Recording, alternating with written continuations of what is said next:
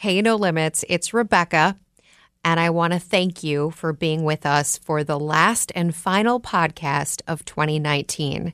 And just thank you generally, because you guys have been incredible for this last year, for these last handful of years as we've been running along this journey. You've shared, you've talked about, you've emailed us your comments, your feedback, and it really means the world to me and to the team, to Taylor, to Lane, to Brittany, to get such great response from all of you, and just the fact that you take the time to let us know.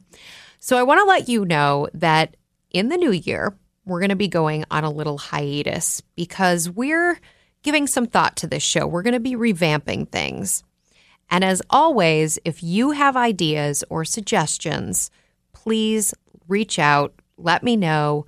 Let the team know what you're thinking. You can always email us at nolimitswithrjpodcast@gmail.com. And of course, you can always reach me on social media at Rebecca Jarvis. I want this show to be phenomenal, and I think we're having some really important and powerful conversations here. And my goal in the new year is to keep improving on that and keep delivering both what you are looking for and also to have these nourishing conversations that me and the entire team enjoy so much. Thanks also to all of our guests who've taken their time and their energy and shared what I think are some really deep and important teachings with all of us and their stories. And they've been vulnerable and they've been real. And it's been awesome, at least from where I'm sitting. So thanks to all of you. Thanks to you, the listeners. Thanks to all the people who have been our great guests. And thanks to this incredible team that helps make this happen. Taylor Dunn, Brittany Martinez, and Lane Wynn. The core. You guys get it done every week. Okay, that's enough of me on my soapbox. Here's this week's episode, the final one of 2019. I think of a brand like a baby. Every day, every week, every month, they are developing new characteristics and their personality is evolving. And I think that it's critically important for all brands to always evolve. And so it's not just about having the right color palette or the logo or the packaging. It is, what is that mission? What is that conversation that you're having with that customer? And how does that evolve and change over time? Hi, everyone. Welcome to No Limits. I'm your host, Rebecca Jarvis. If you are a frequent listener here, thank you. We appreciate your loyalty. And if you're new, welcome. Each week, we work here to demystify success. I know it's a weird word, doesn't mean everything to everyone, but the idea is happiness in the work that you do in your life. And we go about finding that by speaking to the world's most influential women across all different industries. And the conversations go beyond the resume, from decision-making to trade-offs to those pivotal moments that shape your careers and your lives. So whether you're looking for advice or you just want to hear a good story, you've come to the right place.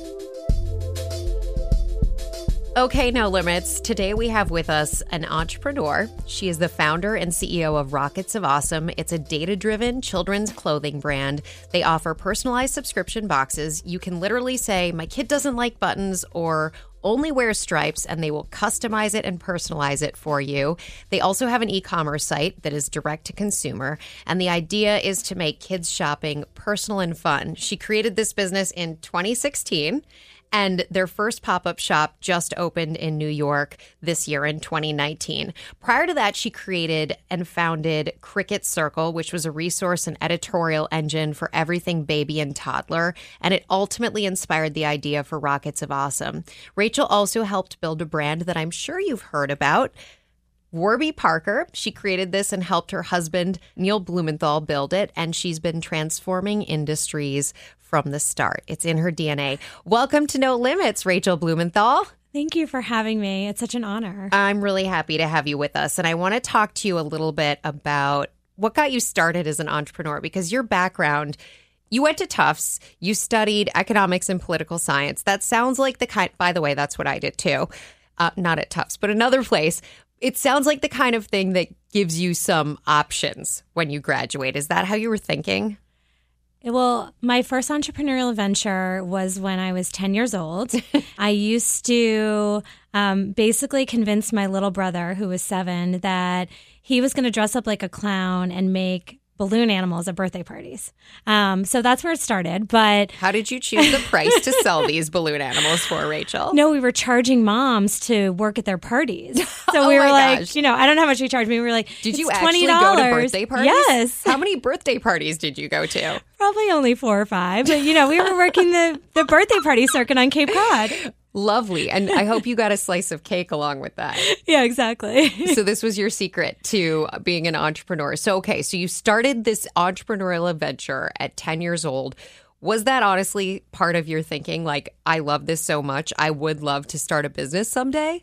No, it was not at all. I went to college and I knew that I wanted to do something in business, but I grew up on Cape Cod and my dad was a doctor and all of the professionals we were surrounded with were doctors and lawyers. And I really had absolutely no exposure to what careers were out in the world. And when I went to Tufts, I just wanted to learn. I wanted to do as many internships as possible. Economics and political science were sort of the fallback because there wasn't a business major. Mm-hmm. And, when you're in economics, and I don't know if you felt this way, but I just felt like everyone was going into consulting and banking, and that's what I should do. That's what I did. Yes, exactly. So I got my first job offer at Morgan Stanley, and I basically pulled out a couple of months before I was supposed to start because I had this out-of-body sort of experience where I was, I realized that I had no idea what this job was that I had even been accepted for. I really didn't understand it. It wasn't something I was passionate about. And I really wanted to put myself out there where I could learn and learn something that I was really passionate about. And I didn't know what that was. I certainly would never describe myself as entrepreneurial. I always felt like I was going to graduate from college. I was going to go work in a corporate organization, climb the ladder, go to business school. And, someday I would be the president or CEO of that company. And my first job was at Yves Saint Laurent. And the way that I got that job is really kind of funny in that a friend of mine worked at Christian Dior at the time, and she invited me to a sample sale. And on the invitation, she had also CC'd every single publicist in Manhattan on that invitation. Oops. Which is gold and her mistake. So I took all those email addresses and I BCC'd them and I sent them my resume. And I figured, I don't know, what the hell do I have to lose? I don't know anybody in this city. And people started calling me. And I remember calling my mom being like, Mom, people are actually calling me back. Like, this worked, and I couldn't believe it. Did you ask, by the way, anybody before you did the BCC, do you think I should do this? I don't think so, because I don't think I wanted anyone to say no, because it was a ridiculous idea and really ballsy and presumptuous. And it's not like I knew anybody, No, I think I just did it. Okay. I can't remember. But so you call your mom and tell your mom people are responding. Yeah. So I had interviews at Carolina Herrera and Chanel and Tod's and Yves Saint Laurent. And, I went in for my interview at YSL, and the woman that interviewed me, she was like, she's like, you don't really have much experience, but you grew up in Boston or you went to school in Boston, and I'm from Boston, and you seem like you're smart enough. So I'm going to hire you. And it's in that moment where, I was sitting in this room and I'm surrounded by, couture gowns. And I just remember there was this rhinestone and velvet shoe from the runway on her desk. And I was just thinking, and by the way, her office was the size of like a very, very small closet. And I thought it was the most glamorous thing I'd ever seen in my life. But, I think what I love about that story is that it's very representative about being opportunistic and the importance of really sort of taking advantage of opportunities that are presented to you, and you never know where they're going to take you. So you end up going to Yves Saint Laurent, and were you based here in New York? I was. Our first office was on Madison and I think 53rd Street, and it was the best job I could ever imagine. It was a very small team. There were 4 of us. But I ultimately was responsible for all of the editorial placement for men's and women's ready-to-wear and accessories. Wow. And I worked with the celebrities the stylists on dressing celebrities. And it was magically glamorous and magically unglamorous in that, I was, working till 11 p.m. every night. I was always on my phone, but I loved it so much. And I built such great relationships. And, what was interesting was that I was in this environment that was incredibly creative. My role itself wasn't particularly creative. And I, on the side, would go to the bead stores on 6th Avenue and I bought materials and decided to make a piece of jewelry. And I'm not a jeweler. I've never been trained as a jeweler. I do happen to be good with my hands. I'm like, an A+ in arts and crafts at summer camp. And I made a ring and I was wearing it one day at work. And editors that I worked with from Lucky Magazine saw the ring. And when you're in that editorial world, particularly back in the early 2000, there's a lot of smoke and mirrors. And so they said, well, we want to feature you as an up-and-coming designer. And, the opportunity presented itself. So I said, okay. They did a photo shoot. They featured me in the magazine. They called for a credit check, which is when they say, what is the name of the brand and the price and where you sold. And I said, oh, I'm in a meeting. I have to call you back. Because I had no brand name, I had no price, I had no retailer to purchase it. And I I walked up and down Amsterdam and Columbus and Madison Avenue that weekend. And I basically begged somebody to take it on consignment. So I had a retailer. So this boutique on Columbus Avenue picked it up on consignment. And now I had a retailer. So I called them back and gave them that information. And about a month later, Daily Candy called. This was in 2003. So Daily Candy was the only game in town. It was sort of the biggest, what is hot and new and cool today, and you have to go buy it. And they said, we're going to feature you next week. What is your domain? And I said, oh, I'm in a meeting. I have to call you back. You had a lot of meetings back then, Rachel. I had so many meetings. I, by the way, had never had a meeting. I'd never even been in a meeting in my life. But I didn't have a website. So I called a guy that I hadn't seen since I was in Hebrew school. And I said, I heard you make websites. And again, 2003. His name was Mark Zuckerberg. Yeah. No, I'm kidding. Only kidding. And he threw up a landing page and a photo and an email address. And that was my website. And Daily Candy rang. And I had an onslaught of buyers and editors and customers that wanted this brand that didn't exist. And I started doing trunk shows at Henry Bendel. And I'm still hand making every piece of jewelry. Shoppa picked me up as one of their first few jewelry designers very, very early on in their business. And it was that moment where I really had to choose, was I going to take this opportunity where what I've learned over my career is that really great entrepreneurs learn how to mitigate risk along their journey. So before they jump off the bridge and go after their crazy idea, they've kind of checked the boxes along the way of, is there product market fit? Do people want what I'm building? And I felt as though, I had customers, I had lots of editorial opportunities. There was really something here.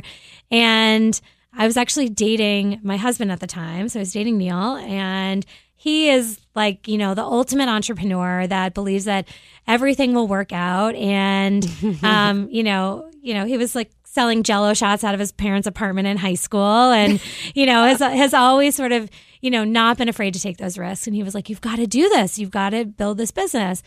And I really wasn't sure. I loved my job and I could see what the career path looked like. But he really encouraged me. Because you were doing this all on the side. You were still working your job. This was a 11 p.m. to 3 a.m. side hustle. Yes, I was still working my job and I loved it. But I ultimately decided to leave YSL, set up shop, my living room, my coffee table. And I figured, I'd go back in 6 months when it didn't work. And it worked. It was, my jewelry line, it was called Rachel Lee. It was in about 500 retailers worldwide over the course of 8 years. Were you always the one making it? No, but I handmade everything for the first year and a half because I didn't know where to find somebody to manufacture it for me. I really had no idea where to start. Eventually I found people and then factories and all those things, but I really taught myself everything along the way. And I had the opportunity to license the business about 8 years ago. And I'd hit a point where I really didn't feel like I was growing and learning anymore. And I really wanted a new challenge. So I decided to license that business and kind of explore what was next. How did you license it? Do you still own the business today and license it out? So what happened is that a buyer of mine had introduced me to a group that owns a lot of licenses and does the licensing deals and jewelry brands for a number of really big celebrities. And, they sort of explained, hey, they're looking for another brand and they're looking for somebody that has a really strong supply chain and a network of retailers. And, we were in hundreds of stores across the world. We had an incredible supply chain. And I really felt like that was the right opportunity. And it was sort of a moment where I could transition it gracefully and set up my team for success, but also be able to sort of move on with my career. And ultimately, I ended up sort of terminating the license about a year in because it still required some of my time. And I just didn't feel like they were ever going to do anything meaningful with it that worth the effort that it demanded. Mm-hmm. Plus, it had my personal name on it. Yeah. The brand was Rachel Lee, which was my first and middle name, was the only thing I could come up with that day they called me at my desk. So, because of that, I decided to terminate it. And the brand does not exist anymore. I have bins of jewelry in my closet that my daughter now plays with instead. Wow. Okay, so you turned the page on that. How does the next Cricket Circle come to be? Yeah, so I turned the page on that. I had our son, Griffin. Warby Parker had just started getting going. And you basically went to business school. You moved feel to like Philadelphia. I did. Yeah, yes? So I moved to Philadelphia. Well, I was actually in New York 3 days a week. And I was in Philadelphia 4 days a week because when Neil first went to business school, I was still running the jewelry company. And this is actually a great story. Okay, so I was sitting in Philly one day. I was working from Philly and in our living room, and I had Oprah going on in the background. And James Taylor was her guest on the show. And James Taylor starts playing Fire and Rain, which I love. And out walks Oprah and Gail wearing my jewelry. And it was just one of those moments where you get the chills, and I just started hysterically crying. And yes, it's monument. It's a really big deal when you're a jewelry designer or a clothing designer, any brand, and a celebrity that you have such deep respect for is using or wearing your product. But the backstory is that the night that Neil and I were talking and had a conversation where he convinced me to leave YSL and start my jewelry company, Fire and Rain by James Taylor was playing in the background. And so when Gail and Oprah walked out to that song, I was like, oh my God, the stars are aligning. This is crazy. But to answer your question, yes, I was working from Philly, going back and forth. But it was really important to me that Neil and I were newlyweds. We had just gotten married during pre-term of business school. And it was really important to me that I was sort of on that journey with him and that we were on that journey together. And it was also at that point where I really felt like I needed to be challenged again. And so I tried to suck as much as possible out of his business school experience where I would go listen to different speakers, or I played, ice hockey with him and his business school classmates. I would follow him and his co-founders to every single tech conference that they would go to.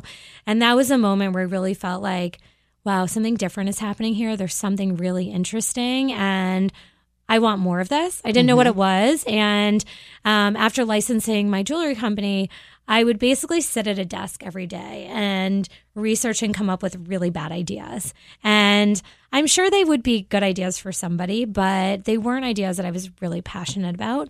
And we had just had a child. And as I would talk about my really bad ideas, I would talk about the frustration and the challenge of having a new baby and not knowing what products to buy. There are hundreds of strollers at Buy Buy Baby, and that sort of panic of how do you know which one to buy. And ultimately decided to launch a content platform, basically a Cliff Notes for what to buy when you have a baby. And it was 3 products in every category. And the idea was that we were going to test all the products, do the research, but tell you in a very practical and relatable way why one stroller over another based on your lifestyle, and use a really simple algorithm to help sort of filter down the recommendations for you based on where you lived or where you traveled. If you look at your friends, you probably all have the same 3 strollers and the same 3 car seats and the same 3, bibs and things like that, because it is so much based on where you live, where you travel, what your lifestyle is. And so if we collect that data and filter it down, we can make product recommendations to the customer and really build trust. You talked about the algorithm, and that's so important also to the Rockets of Awesome business, really having the data to back it up. How did you figure that part out initially? Because that's not your background. No. So with Cricut Circle, it was barely an algorithm. I think to call it an algorithm would be far too generous. It was really more of sort of like a matching system because I didn't have a data scientist. I did have a CTO, but I didn't have a data scientist. So it was really more of a matching system there, whereas with Rockets of Awesome, it's a much more sophisticated algorithm. How did you get to Rockets of Awesome from Cricut Circle? Hear more from Rachel Blumenthal after a word from our sponsor.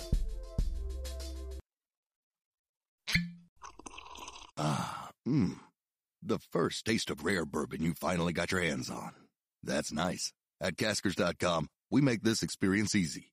Caskers is a one-stop spirit curator with an impressive selection of exclusive, sought-after, rare, and household names in the realm of premium spirits and champagne. Discover the top flavors of the year now by going to Caskers.com and using code WELCOME10 for $10 off your first purchase. Get $10 off your first purchase with code WELCOME10 at Caskers.com. Hey, I'm Andy Mitchell, a New York Times bestselling author. And I'm Sabrina Kohlberg, a morning television producer. We're moms of toddlers and best friends of 20 years. And we both love to talk about being parents, yes, but also pop culture. So we're combining our 2 interests by talking to celebrities, writers, and fellow scholars of TV and movies. Cinema, really. About what we all can learn from the fictional moms we love to watch. From ABC Audio and Good Morning America, Pop Culture Moms is out now wherever you listen to podcasts. The Girlfriend is a free weekly e-newsletter from AARP built on the belief that girlfriend power is everything. It offers stories for Gen X women related to sex, health, beauty, travel, and money. Whether it's a shoulder to cry on or help navigating the next phase of your life, visit thegirlfriend.com to subscribe. You can also join the Girlfriend Book Club, a closed Facebook group that hosts live author interviews and free book giveaways. Again, it's thegirlfriend.com, because everybody needs a girlfriend.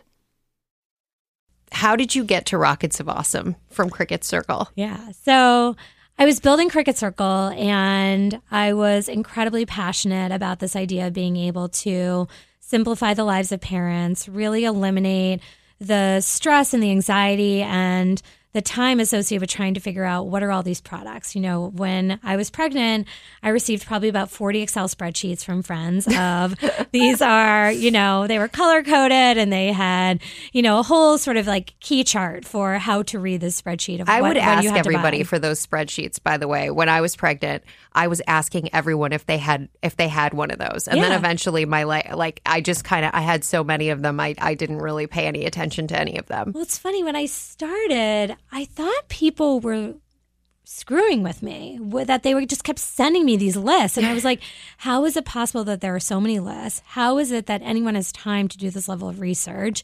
And, this idea of could you aggregate all this information and make it really easy? But I wanted to make it easier for customers and create an environment and create content that really spoke to this very critical time of a woman and a family's life, and one where, it was really hard to find very relatable, honest, direct answers. And I'm not somebody who wants to read the entire book. I want you to give me the 10 bullets because I'm really busy and I want to read 10 books. So I want to read the 10 bullets from the 10 books versus the one book that I'm going to read.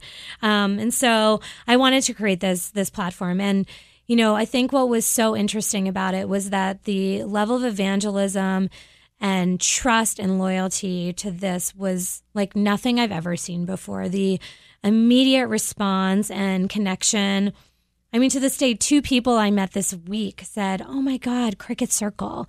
This was, I don't know, it was probably 4 or 5 years ago at this point. The fact that they still remember it and it was something that stuck to them is, I think it really had an impact. But what we learned through the Cricut Circle journey was that sort of 2 things. One was that there's a very short period or a lifetime in a customer's life where they are really desperate for that information. Yes. And you are eating up everything people are putting down, and you can't get enough of it. Right. And then you have the baby and you build your confidence, and probably 6, 9, 12 months later, you're like, you know what? I got this. If it's the wrong sippy cup, they will still go to college. Life will go on. But when you're pregnant, when you're 2 months in, the world is going to come to an end if you buy the wrong one.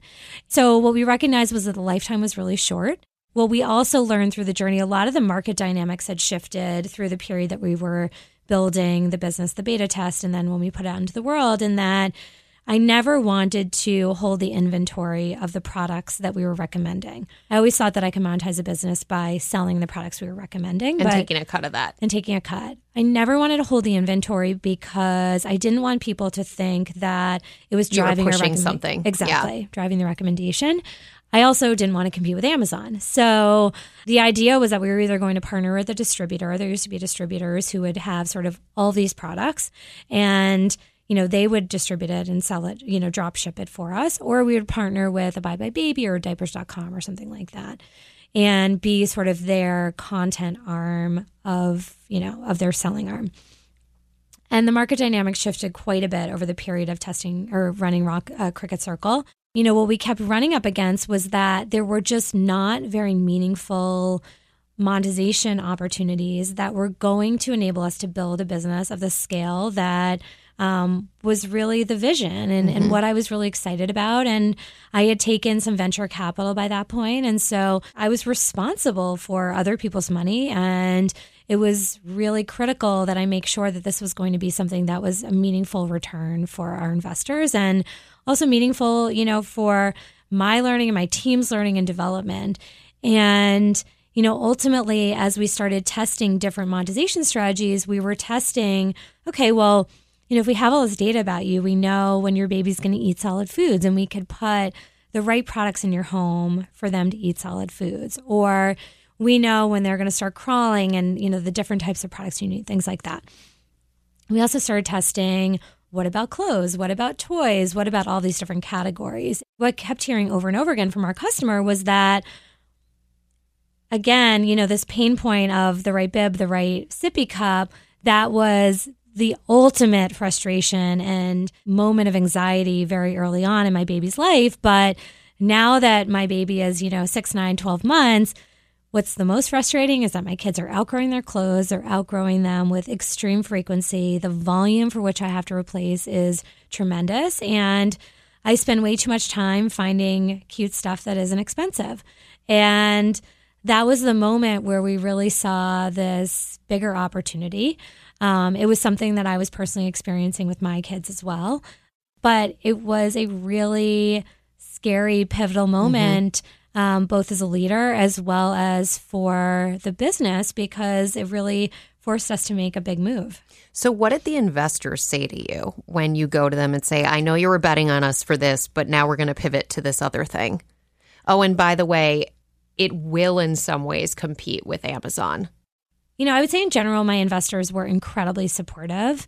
And I think that is the benefit of early stage investors. Kirsten Green from Forerunner is a longtime investor and friend and advisor and mentor. And she was my first investor ever. And, what she said to me was, she said, I invest in people, and I invest in the people that I want to be in business with. And if it's not the business that I invested in, then that's okay, because I invested in you. And that, that was like one of those moments you're like crying hysterically as she's saying that to you. And you're like, oh my God, I don't want to let you down.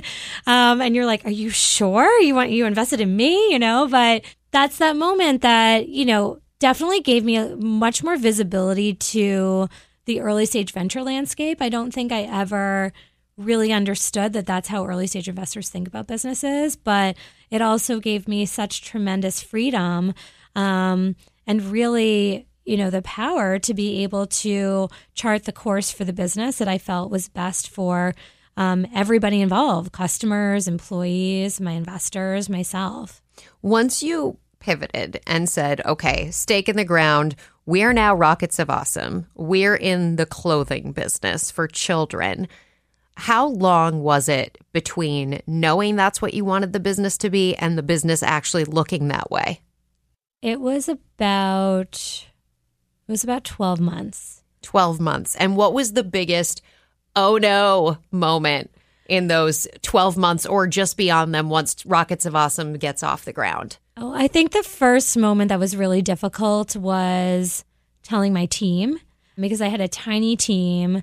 I think that I was so concerned with sort of like shielding them or protecting them, not wanting them to be scared or nervous, wanting them to think that, their leader was taking care of it, not wanting to lose them because I valued them so much that was the first hurdle, was telling them and making sure that, I was able to maintain the trust and the credibility, but also that I could motivate them to come along for the ride. I think the second was the first person that I hired for Rockets of Awesome was a apparel designer. We were working out of Warby actually at the time. So Neil and the guys had so generously given us sort of a row of desks within their massive office. It's a nice perk. It was an amazing perk, and, free office and free snacks. I remember the designer coming to me and saying, so I'm going to need a bunch of, foam boards for the inspiration for the collection. And, as we start design, we'll start putting them up on the board. So I ordered her foam boards, and they arrived, and they were, 36 by 24. Like the kind of thing you use in your science fair. Yeah, exactly. In junior high. Exactly.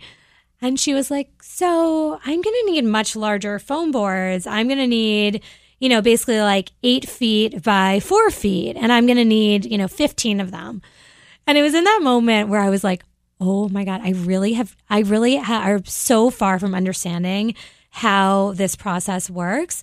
And it's funny because having a jewelry company before, knowing how the manufacturing process works, knowing how that side of design works, I think I had more confidence than maybe I should have.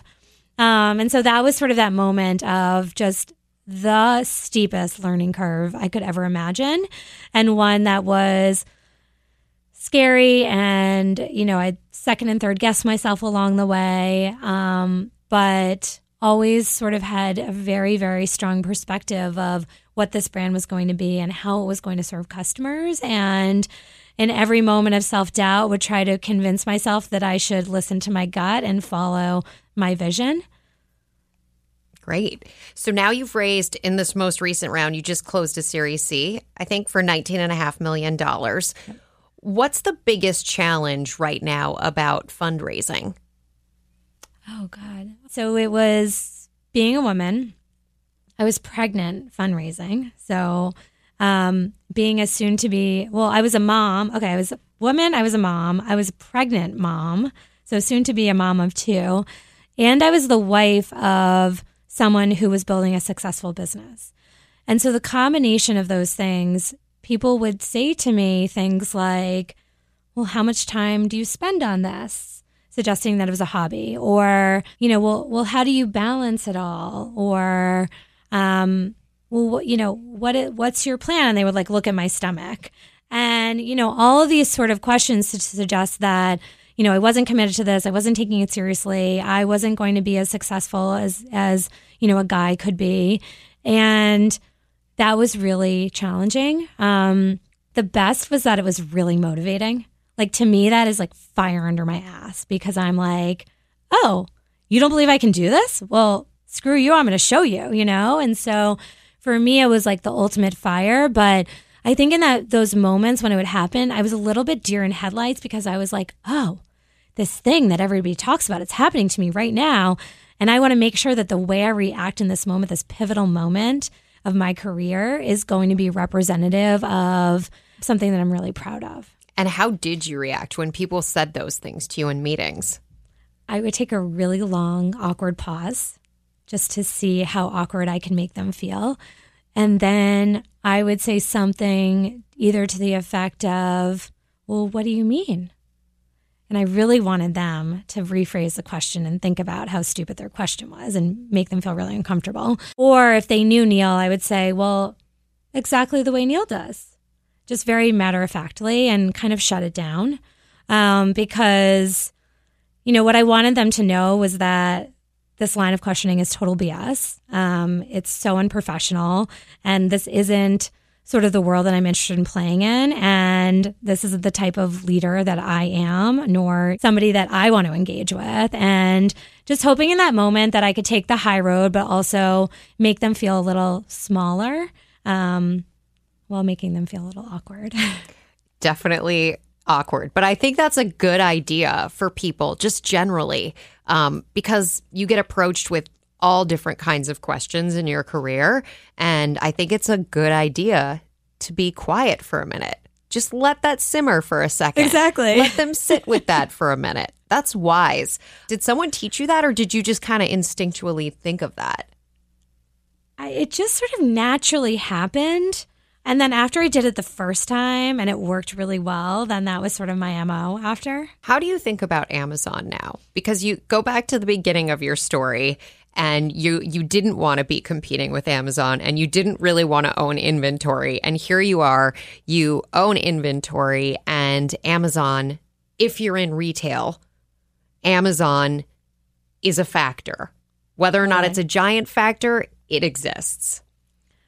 Amazon's a huge factor. And I think that it would be naive to say that they don't matter, because they absolutely do matter. I think that they affect everything from customer acquisition costs to, your ability to grow. And, we've always really grounded this business in a really, really strong brand. And brand to me is the greatest value that you can build for your business. It's why somebody chooses one mattress over another, one razor over another. It's the reason that people really align their values and their interests with a certain company. So the brand was critically important to me, and the belief that if we create a brand and our customers are aligned with those values, then we will be able to build that trust and that loyalty and that longevity.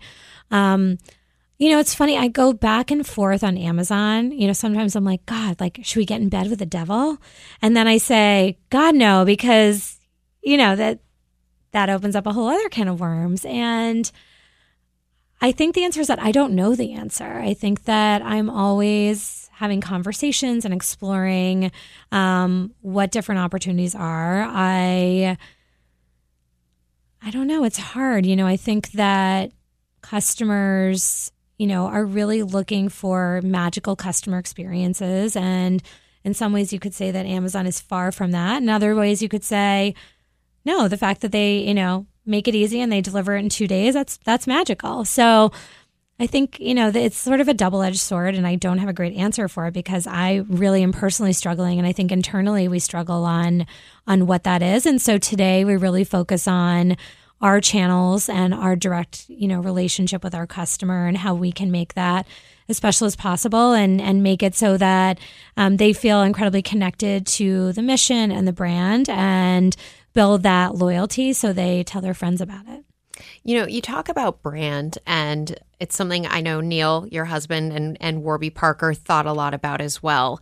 And especially now, when it seems like if you check your Instagram feed, it feels like it's easier than ever, even though that's not realistic, but it feels like it's easier than ever to start a cool company. And I'm saying that in quotation marks. And it makes me wonder. That's a fact. But it makes me wonder as I look through my Instagram feed how you maintain that equilibrium between being cool and interesting, but also longevity, because there's so many new brands every day. You mentioned razors and you mentioned beds. These are now categories that have 50 entrants into them. And some of them do. A handful of them might have a cool brand that affiliates with a handful of people, but there's always going to be a lower priced individual that can enter the space. And it just feels like this total race, especially in the consumer space, to put things out there and to be the thing of the moment. How do you maintain that longevity but also stay cool? I really believe a brand is like a living human being. So take your baby, right? I think of a brand like a baby where they, every day, every week, every month, they are developing new characteristics and their personality is evolving. And by middle school and high school and, when your child is an adult, they are an evolution of themselves. And I really believe that a brand is exactly the same, where it's sort of, layers of an onion. And I think that it's critically important for all brands to always evolve. And so it's not just about having the right color palette or the logo or the packaging. It is, what is that mission? What is that conversation that you're having with that customer? And how does that evolve and change over time, right? So, you sound like someone who's open to that change. You've talked about the pivots in your own career. Is there something that you rely on to tell you this is the right moment for change? This is the time to do things differently? We certainly are an incredibly data-driven organization, and so we're always following the data. But I think that I just find change really inspiring and motivating and energizing. And you're not afraid of it. I'm not afraid of it at all, clearly. And I think that I always like to keep customers on their toes a little bit. And so I never want to train them on a new behavior, but I want to show them a fresher angle of what they're familiar with and do it in a way where they say, oh, that's smart, or that was unexpected, and that makes them smile. And that's how we think about evolving our brand. Is there anything you've tried with customers that didn't work and you learned from it?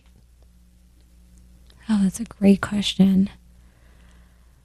There's no sort of, I wouldn't say there was something where it was sort of like where it was black and white of nobody liked it, or there was a negative feedback to it. I would say that, the black hole of Facebook and, always testing your, digital ads. Every single day we're testing, a zillion ads, and, we're following that data very, very closely. And I think that that's a decent indication of, if customers like it or not. It also can be pretty scientific in terms of the creative and the content and things like that. Something I've been hearing from a lot of startups recently is this idea that customer acquisition costs are going way up and that it's a lot harder to reach people on Instagram and on Facebook because of those things I was talking about. What do you do in that world other than just being better, having a cooler ad or something that's more grabby? I think the irony is that all these businesses, the framework that all these businesses are working in, we're all starting to look like traditional businesses again. Right. We're doing brick and mortar. Well, yeah, that's we're the doing thing. Catalog. We're doing TV. And data, it's like if you're not using data at this point, then you might as well just leave the building because every business needs data. Exactly. But I think what you said before is absolutely on point, which is that the bar is lower than ever for somebody to be able to build a direct consumer business. And you know what? I think that's amazing. It gives so many opportunities for entrepreneurs and for categories and markets to evolve and innovate. But I think it's really overwhelming and confusing for the consumer. And there's a real necessity for brands that have that foresight to be able to break through the noise for them. And so for us, we really believe that brick and mortar was a way to do it. It was a way to sort of wave our hand over here and say, hey, pay attention to us. We matter. And here we're going to create an environment where you can physically connect with our brand in a way that hopefully you can feel what we stand for so much more. It is a reason that people are doing, podcasts and TV and direct mail and out-of-home advertising.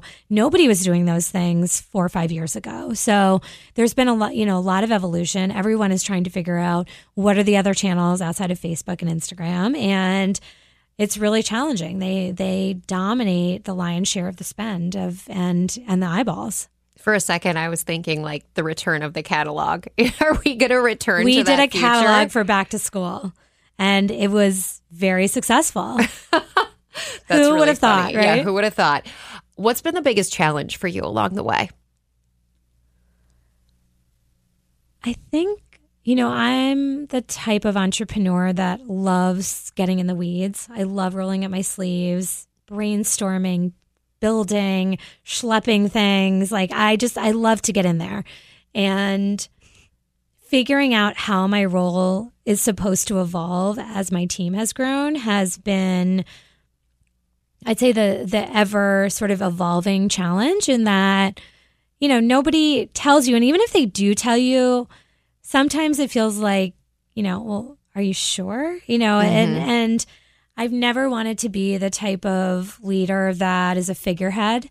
That's just not rewarding for me. It's not something that I'm passionate about. I love building. I love being in the weeds with my team. I love touching a customer. And so this idea that, now that I have executives on my team and I have leaders and that have far more experience in their areas of expertise than I do, really, acknowledging that my job is to set the vision, is to provide the guardrails, to be clear on what the goals are and to partner to align on the strategies. But ultimately, I have to get out of the way. I have to enable them to do what they're best at. And my job is really to break down barriers to enable them to continue to do that. And it's taken me a long time not to do it as much as to acknowledge that that's okay. And that's not me copping out or not being a good leader. What's the worst advice you've received along the way? I think it was when a few people thought that the name Rockets of Awesome was a terrible name. And they said, oh my God, it's Rockets of Awesome? That's so long. And you're never going to get, all of the social handles. And how are people going to remember that? And, it's kind of weird. How did you come up with Rockets of Awesome? We did a brainstorming session with about 10 people on our team and thousands of Post-it notes with lots of words on it. And, I set the vision Rockets for... Awesome. Yeah, exactly. We just marry them together. I set the vision for, hey, I want this name to really represent what is so magical and confident about kids. I want this to be a confident name, but I don't want it to be arrogant. I want it to have a sense of humor to it. I want it to make you smile when you see it and read it and hear it. And it was really sort of a little bit of like a jigsaw puzzle of coming together and looking at different words that we felt could unite together and make a name. And ultimately, we had about 2 or 3 names at the end. And, it was one of those moments where you felt like the weight was on your shoulders, the weight of the world. If you picked the wrong one, again, they weren't going to college, right? So it felt again like it was the hardest and most important decision I was ever going to make. But I really just went with my gut. I went with what I believed was representative of the spirit of this brand and this mission. Did you second guess it for a second when people were saying, and I'm assuming these people were knowledgeable people in branding and things like that, telling you not to do it? I second guessed it before we made the decision. But once I make a decision, I never go back. So I'm very decisive in that I'm confident in my decision. So once I made the decision, it's like ripping off a Band-Aid, and that is it. And that is the name. And if you're going to tell me it's a bad one, then you're wrong. Rachel Blumenthal, thanks so much for joining us on No Limits. Thank you for having me. And finally, the final shout out of 2019 to the team who helps make this happen each and every week. My producer, Taylor Dunn, editor, Brittany Martinez, research assistant, Lane Wynn. Thank you, ABC Audio. And to you listeners, I look forward to seeing all of you in 2020.